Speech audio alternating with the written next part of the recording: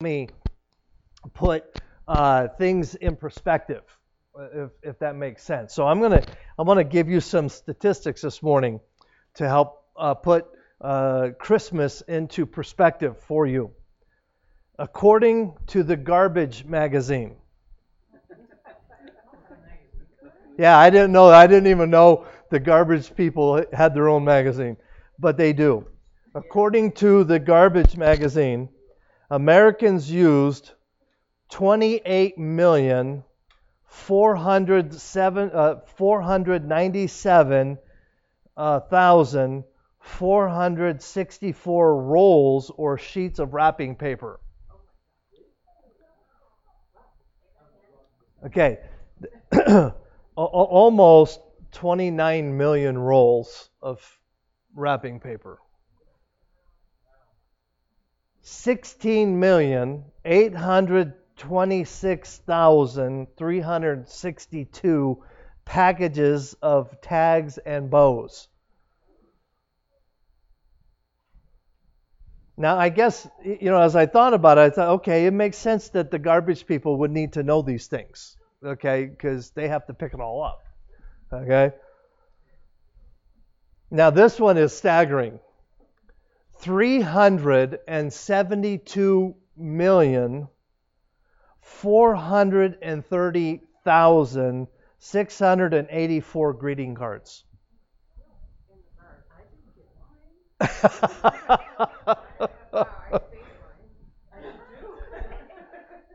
Anybody want to guess on how many Christmas trees? 35,200,000 Christmas trees. And all that goes in the garbage. Yeah. Yeah. These statistics here, I found to be, well, let me read it. From the start of November through the end of the year, so November 1st to December 31st, sales are forecast to grow 3.6% to 5.2% compared with the holiday season of 2019.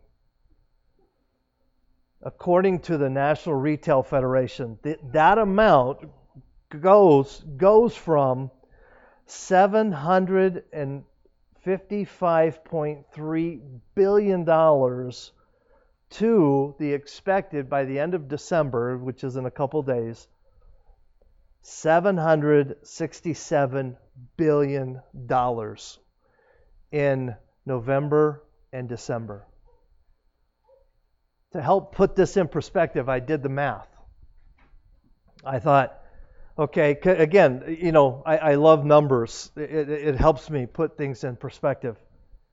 So I divided the number of people on the face of the earth by the amount of money spent in 2 months.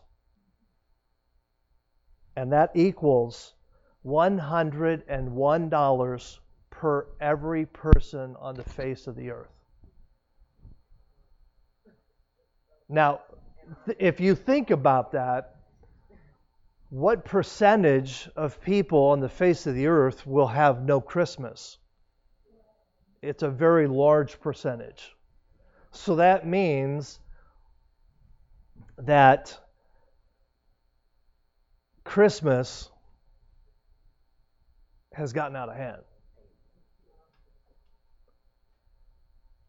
I had a friend of mine, I almost printed it and brought it in to read to you this morning, but it would be too lengthy. But he tells of his dad growing up in a coal mine company town in West Virginia. And on Christmas Eve, when his dad was, I wanted 12-ish, somewhere in there, if I remember correctly, his dad was about 12. His dad took all the money that the family had saved all year for Christmas and left on Christmas Eve. And when you live in company housing, if the male of the home is not working in the mill or in the coal mine, you were evicted. So my friend's dad and his two brothers had to go to work in the coal mine so they didn't become homeless.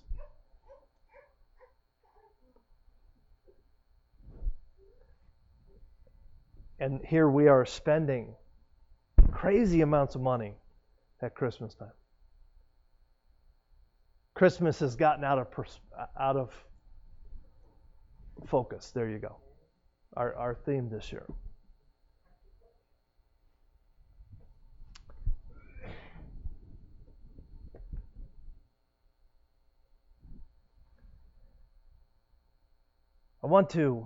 Last week I preached a message entitled The Simplicity of Christmas. And this morning we're going to go back to the idea of just the simplicity of Christmas. And it's not going to be in fact, you may again walk out of here like last week and say, wow, okay, I already knew all that. And that's fine. But we need to be reminded of these things. About 3 or 4 weeks ago, I read an article entitled "The Wrong Three Kings." You know the story.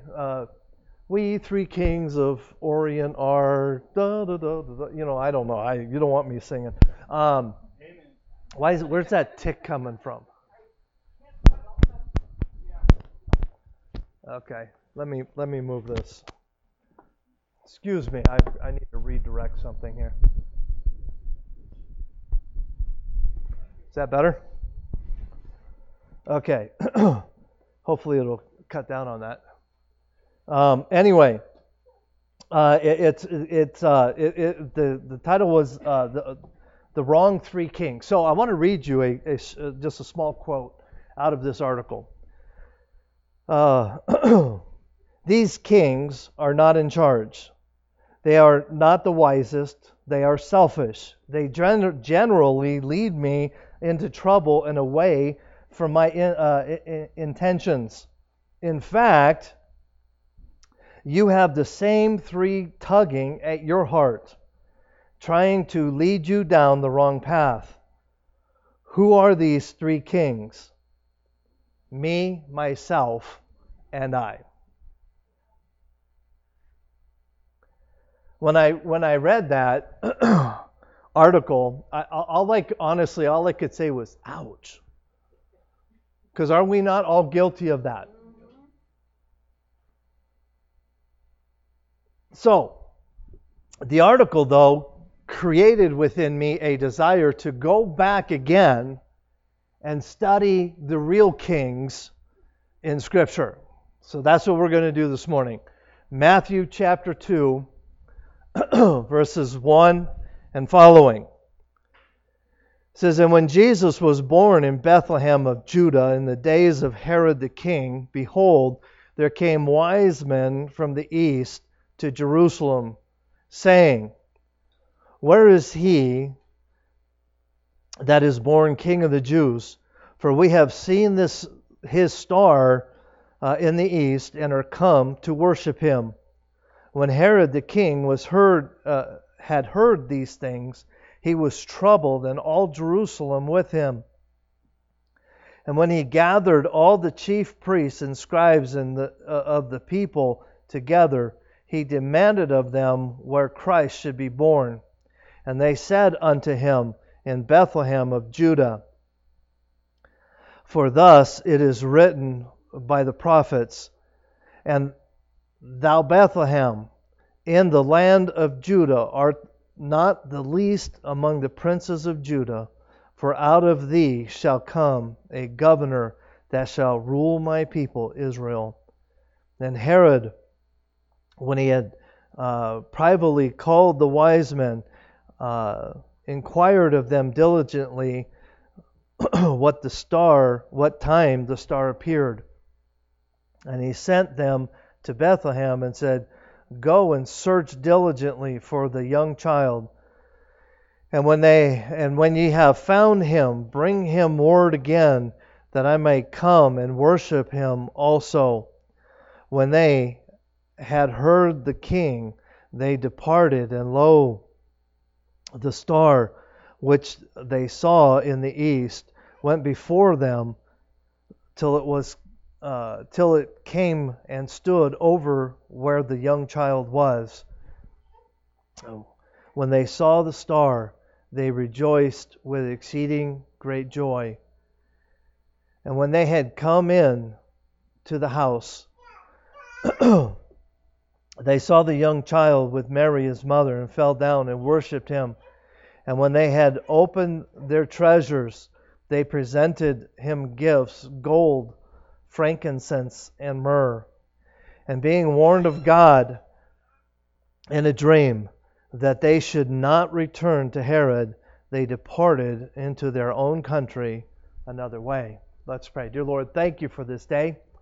Thank you for your love and for the Word of God that can help us and guide us and grow us into what you want us to be. So very thankful for all that you do. We ask that you would bless this time together, bless your Word, for it's in Christ's name we pray. Amen. Now, one of the, the song calls these guys kings. We three kings. Actually, the word wise men that is used here in chapter 2 of Matthew is the word magi, which means astrologer. They were not kings in the sense that we think of kings, but they were kings in the sense that they were important people. They were wealthy men. They were astrologers, very well-educated men. But there is a couple of false images about the wise men or the magi or kings, whatever you want to call them.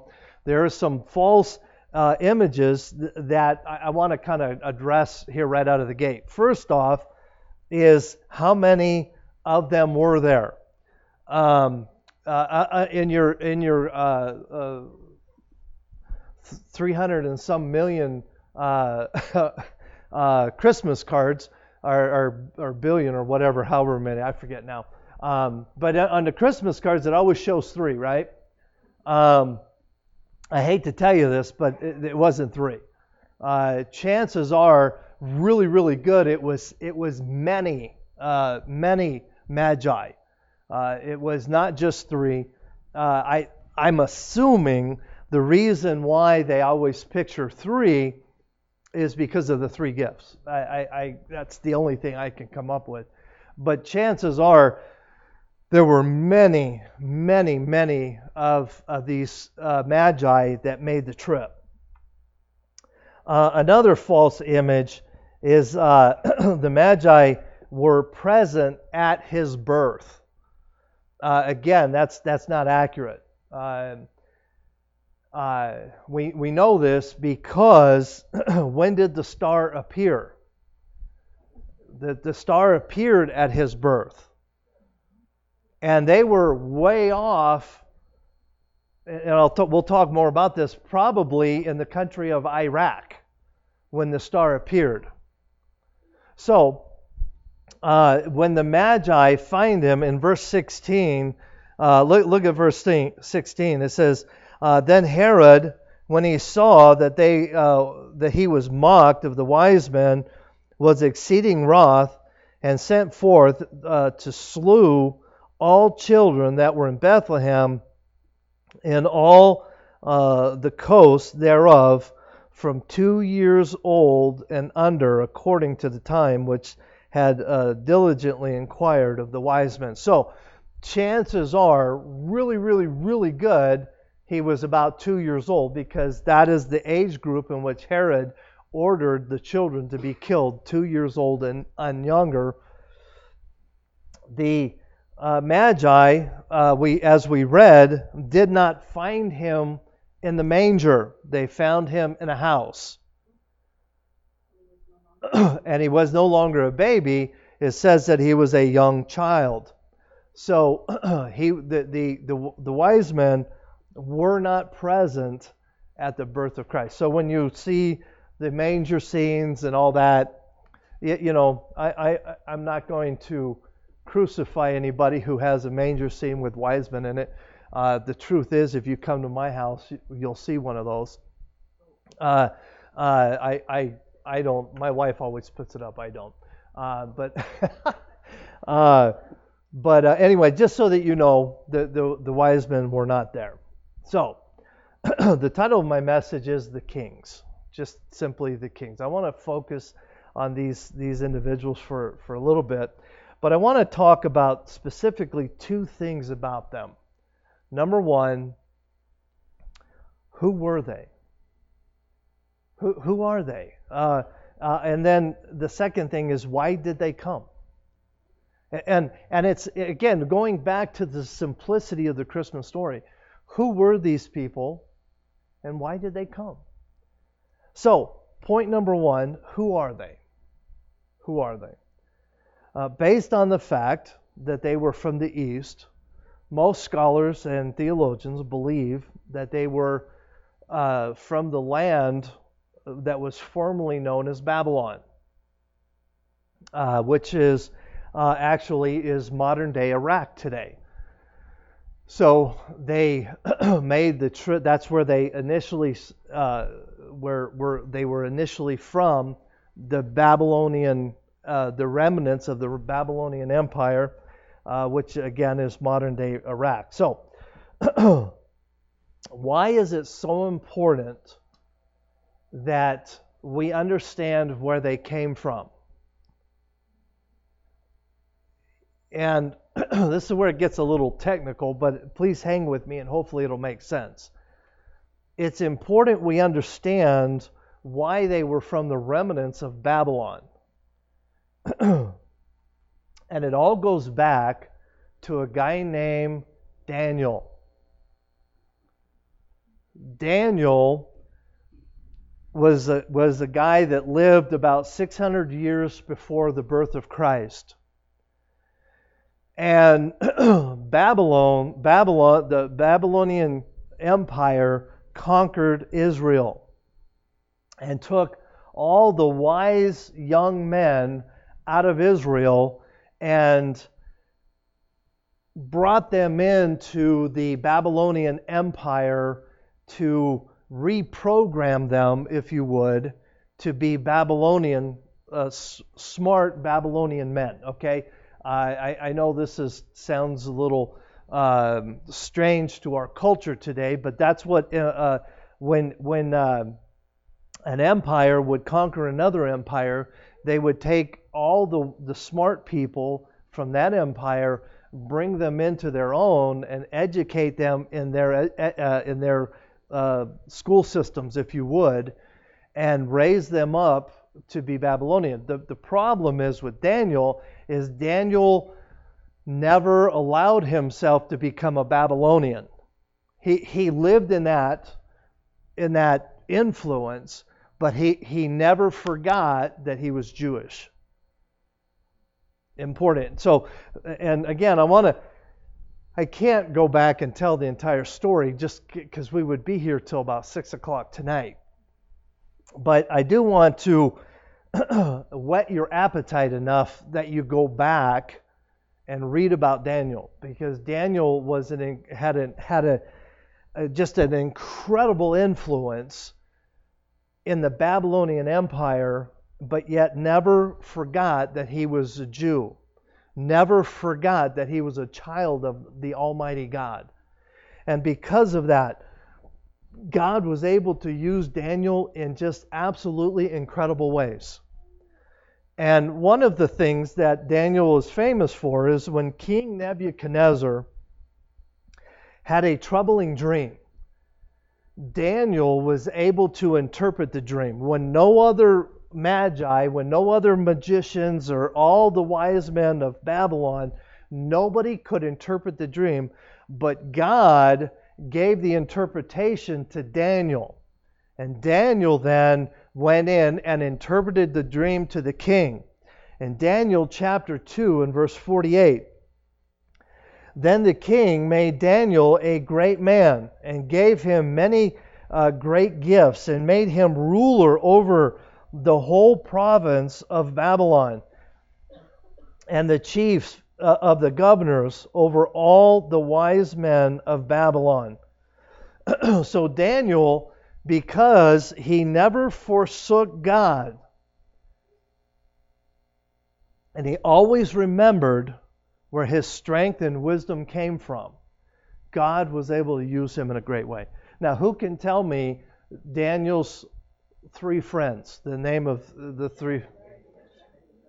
Shadrach, Meshach, and Abednego. Those were the three guys that were thrown into the fiery furnace. They too were faithful followers of the one God. And between Shadrach, Meshach, and Abednego and Daniel, they did incredible things within a very pagan empire. And God used them greatly. But God specifically used Daniel because of his position and his influence.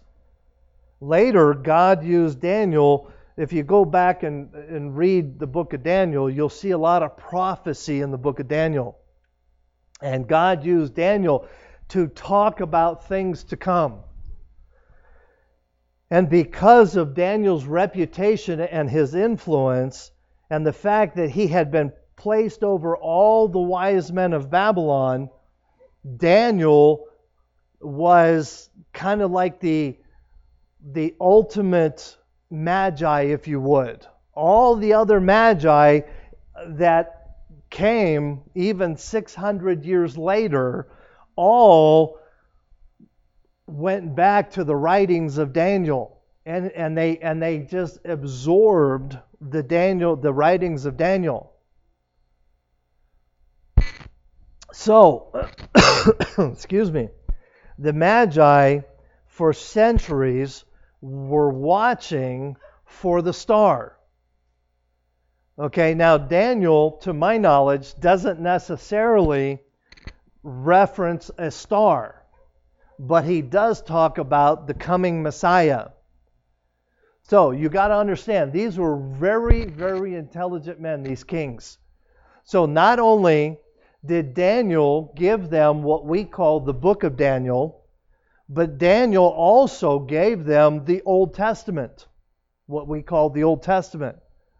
So the wise men for 600 years had been studying the writings of Daniel plus the Old Testament. So when the star appears, they know immediately what it means. In Daniel chapter 9, verses 25 and to 26, it says, now, know therefore and understand that from the going forth of the commandments to restore and to rebuild Jerusalem unto the Messiah, the Prince, shall be 7 weeks and 62 weeks. The streets shall be built again, and the walls, even the troublous times. And after 62 weeks shall Messiah be cut off, but not for himself. And the people of the Prince that shall come shall destroy the city and the sanctuary, and the end thereof shall be with a flood, and unto the end of the world, the end of the war, desolation and are determined. So here is just a snippet of some of the prophecy that Daniel had, that these wise men, these magi, had been studying for over 600 years. Again, they would have had the Old Testament as well. Numbers chapter 24 and verse 17. I shall see him, but not now. I shall behold him, but not nigh. There shall come a star out of Jacob, and a scepter shall rise out of Israel, and shall smite the corners of Moab, and destroy all the children of Sheth. Genesis chapter 49 and verse 10. And the scepter shall not depart from Judah, nor a lawgiver from between his feet, until Shiloh come, and unto him shall the gathering of the people be. Again, the scepter is always talking in reference to an earthly king. So again, and then it obviously in Numbers chapter 24 talks about the star. So the Magi, these astrologers, these wise men, knew all of this information.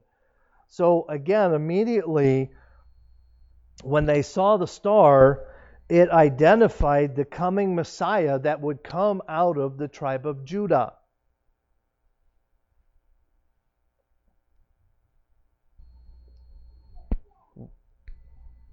With the help of Daniel's writings and the Old Testament, these wise men, when the star appeared, they made the journey to meet with the King of the Jews, the long-awaited Messiah. Can you imagine the excitement amongst the Magi who had been waiting for over 600 years, passed down from generation to generation, and finally it had come. They had been waiting for 600 years for the Messiah, the fulfillment of Daniel's prophecies. Now it was time to take the journey. Now they didn't just jump in their minivans and head on over to find the star. What did they have to do? Well, they had to walk. But what they had to do is they had to probably get all the Magi together. They probably had a big conference to make sure, okay, hey, this is what we think it is. So then, once they determined that it is that all the writings of Daniel were correct, then they had to gather all of their families and their entourages, and then they had to decide on the gifts that they were going to bring the king. So when you consider the fact that you had multiple Magi, you had all of their families, and they had a very precious cargo that they were going to be transporting, more than likely they had a military escort to go along to protect the cargo and to protect this huge caravan as it made its way from Iraq to Israel. It's no wonder it took 2 years. Just the trip itself. But then you add the complexity of this huge caravan and all the food and all the supplies that would have to go along to sustain this very large group of people. They couldn't move very fast. It would be a very, very slow moving procession across the desert. That's why it took so long. So that answers the question, who are they? Number 2, why did they come? And this is really where I want to spend a little bit of time. Look at verse 11. Verse 11 answers the question, why did they come? And when they were come into the house, they saw the young child with Mary, his mother, and fell down and worshipped him.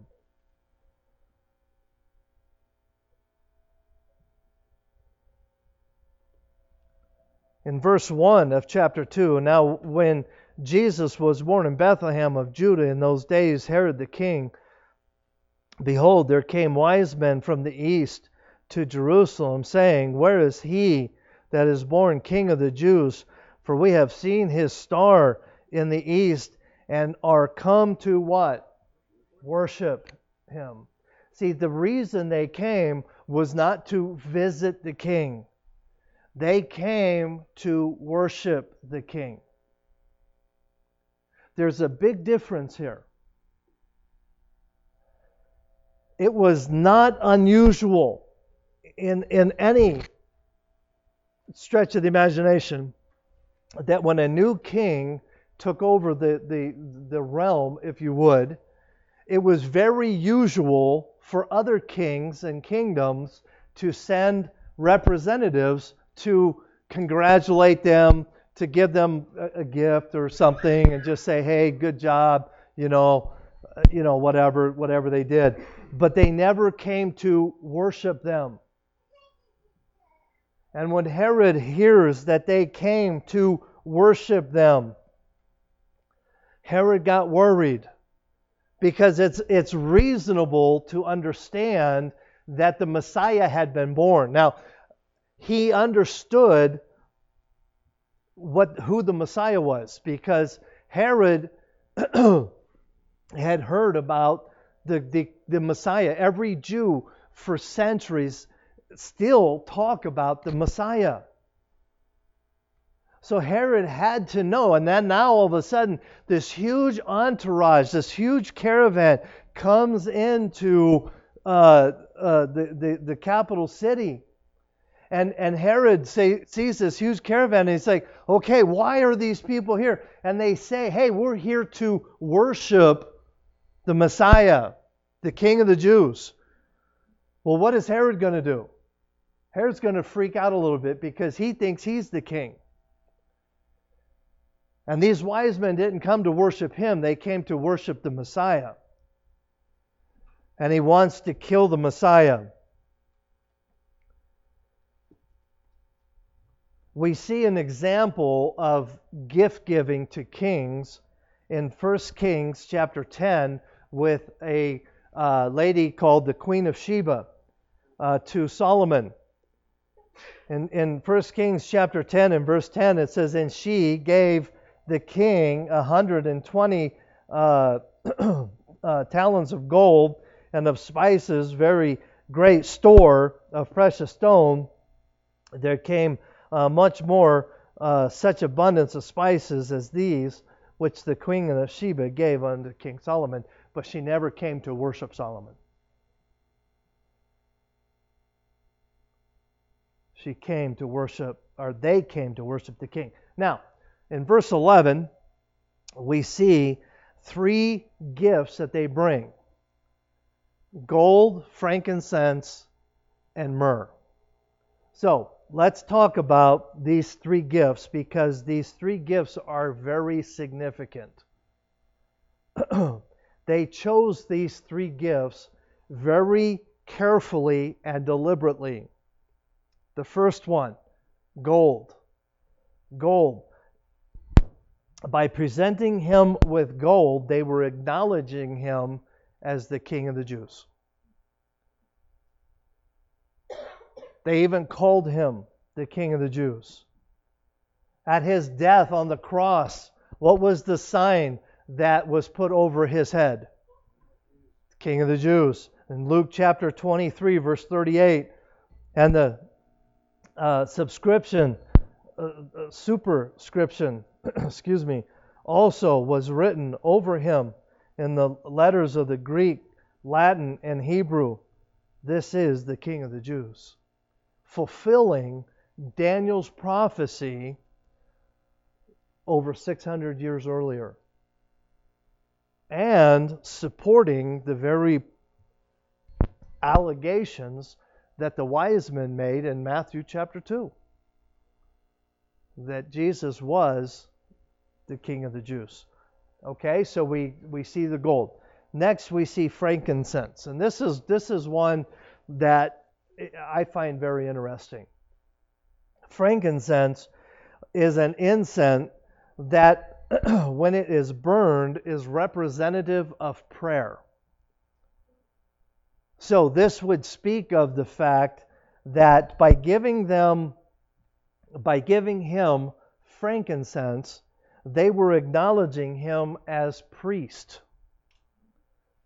So, Hebrews chapter 4, verse 14 to 16. "Seeing then that we have a great high priest, not only is he a high priest, but he is the great high priest that is passed into heaven. Jesus, the Son of God. Let us hold fast our profession, for we have an high priest which cannot be touched with the feelings of our infirmities, but was at all points tempted like as we are, yet without sin. Let us therefore come boldly unto the throne of grace, that we may obtain mercy and find grace to help in time of need. So we see the gold and the frankincense speaks of the fact that he was king, that he was priest, and then we have myrrh. And myrrh is something that we've talked about before, but myrrh is a fragrant perfume that was used to embalm the dead. Because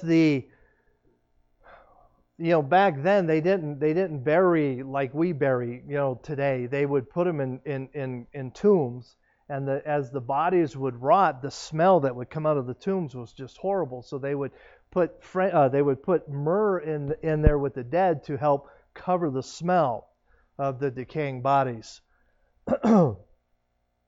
So by presenting him with myrrh, they were acknowledging the purpose of his coming. The fact that he had come to give his life. He came to die. We sang about it this morning, born to die. In 1 John chapter 3 and verse 16, hereby perceive we the love of God, because he laid down his life for us, and we ought to lay down our lives for the brethren. Galatians chapter 1 and verse 4, who gave himself for our sin, that he might deliver us from this present evil world, according to the will of God and our Father. In Luke chapter 19 and verse 10, for the Son of Man is come to seek and to save that which is lost. The myrrh represented the purpose of his coming. Very, very specific gifts, very expensive gifts, but very important gifts. The gold, the frankincense, and the myrrh. When you put all three of these gifts together, it is clear that they knew exactly who he was and why he was coming. And the only way that they would know that is because of Daniel. Earlier, I read part of an article from the wrong three kings. Me, myself, and I. That's where the majority of people in our world today live. I was somewhat taken back yesterday. My wife had bought me a puzzle. Actually, there were 4 puzzles in the box. And she was telling me, hey, you know what, we could take it back and exchange it because there was this there. So we thought, you know what, we were going into town anyway, so we were going to exchange it for the other one because I thought it'd be, we were in a store, and every kid that I saw, and I would say in the 5 or 10 minutes that I was actually paying attention to little kids, every little kid that I saw in that 10-minute span was grabbing for more stuff. Screaming and hollering because moms and dads were not letting them have them. Every kid. Now, I know that that's just a small snapshot of a larger picture, and that not every kid is like that. But it was stunning to me because I know that every one of those kids the day before had been given all kind of stuff, but yet they still wanted more. And I stood there in Marshall's, and God said, you are no different.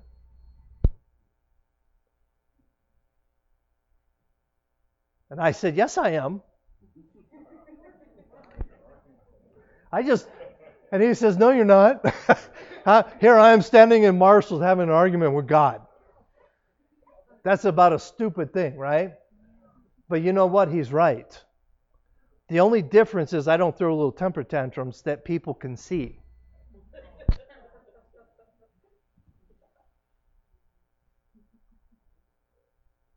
But it's in the heart.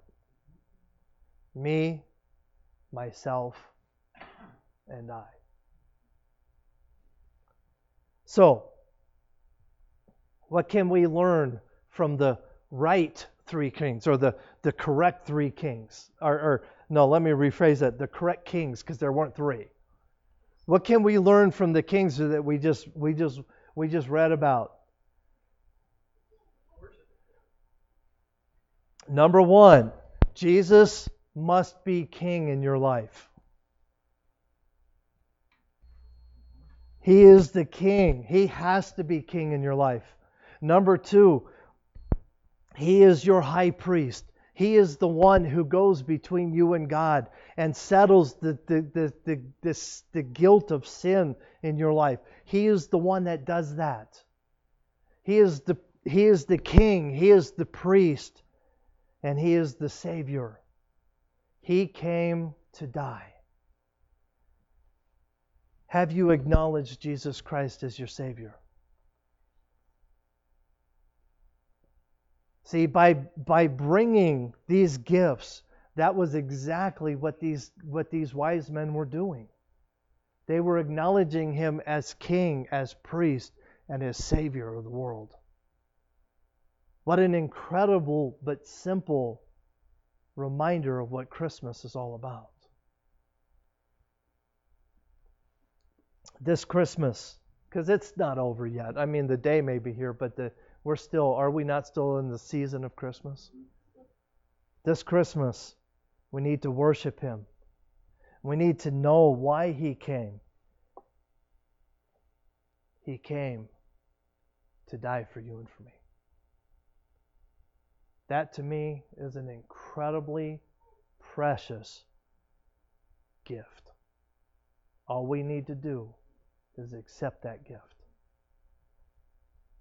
1 John chapter 2, verses 1 and 2. My little children, these things write I unto you, that ye sin not. And if any man sin, we have an advocate with the Father, Christ Jesus the righteous. And He is the propitiation.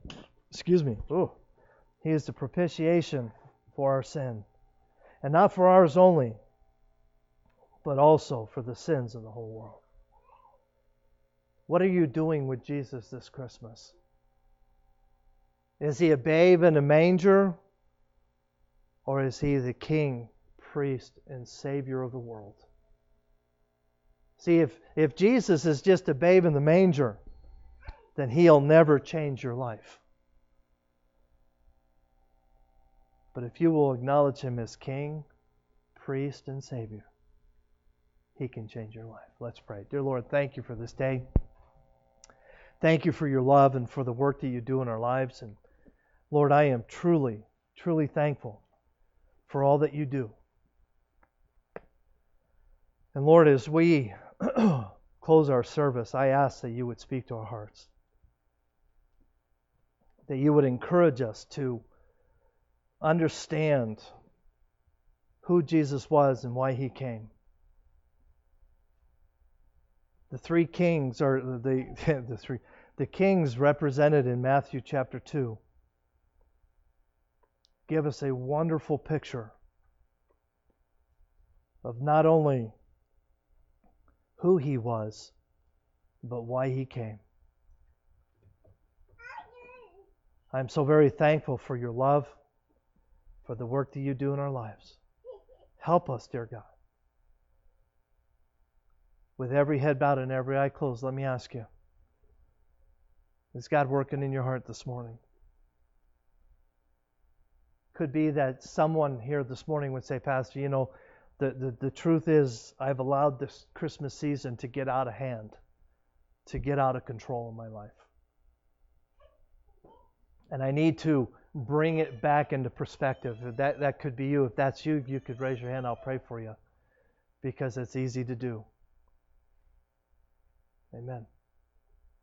Could be someone here would say, Pastor, that the reality is I like the kings that the Magi that came out of Babylon or modern day Iraq, as they did, I need to acknowledge him as king, priest, and savior of my life. I need a savior. He's no longer a babe in a manger. He is my savior. If that's you and you say, Pastor, would you pray for me that I might be saved? I need to get saved. If that's you, I want to pray for you. Just lift your hand and I'll pray for you. Anybody else? Amen.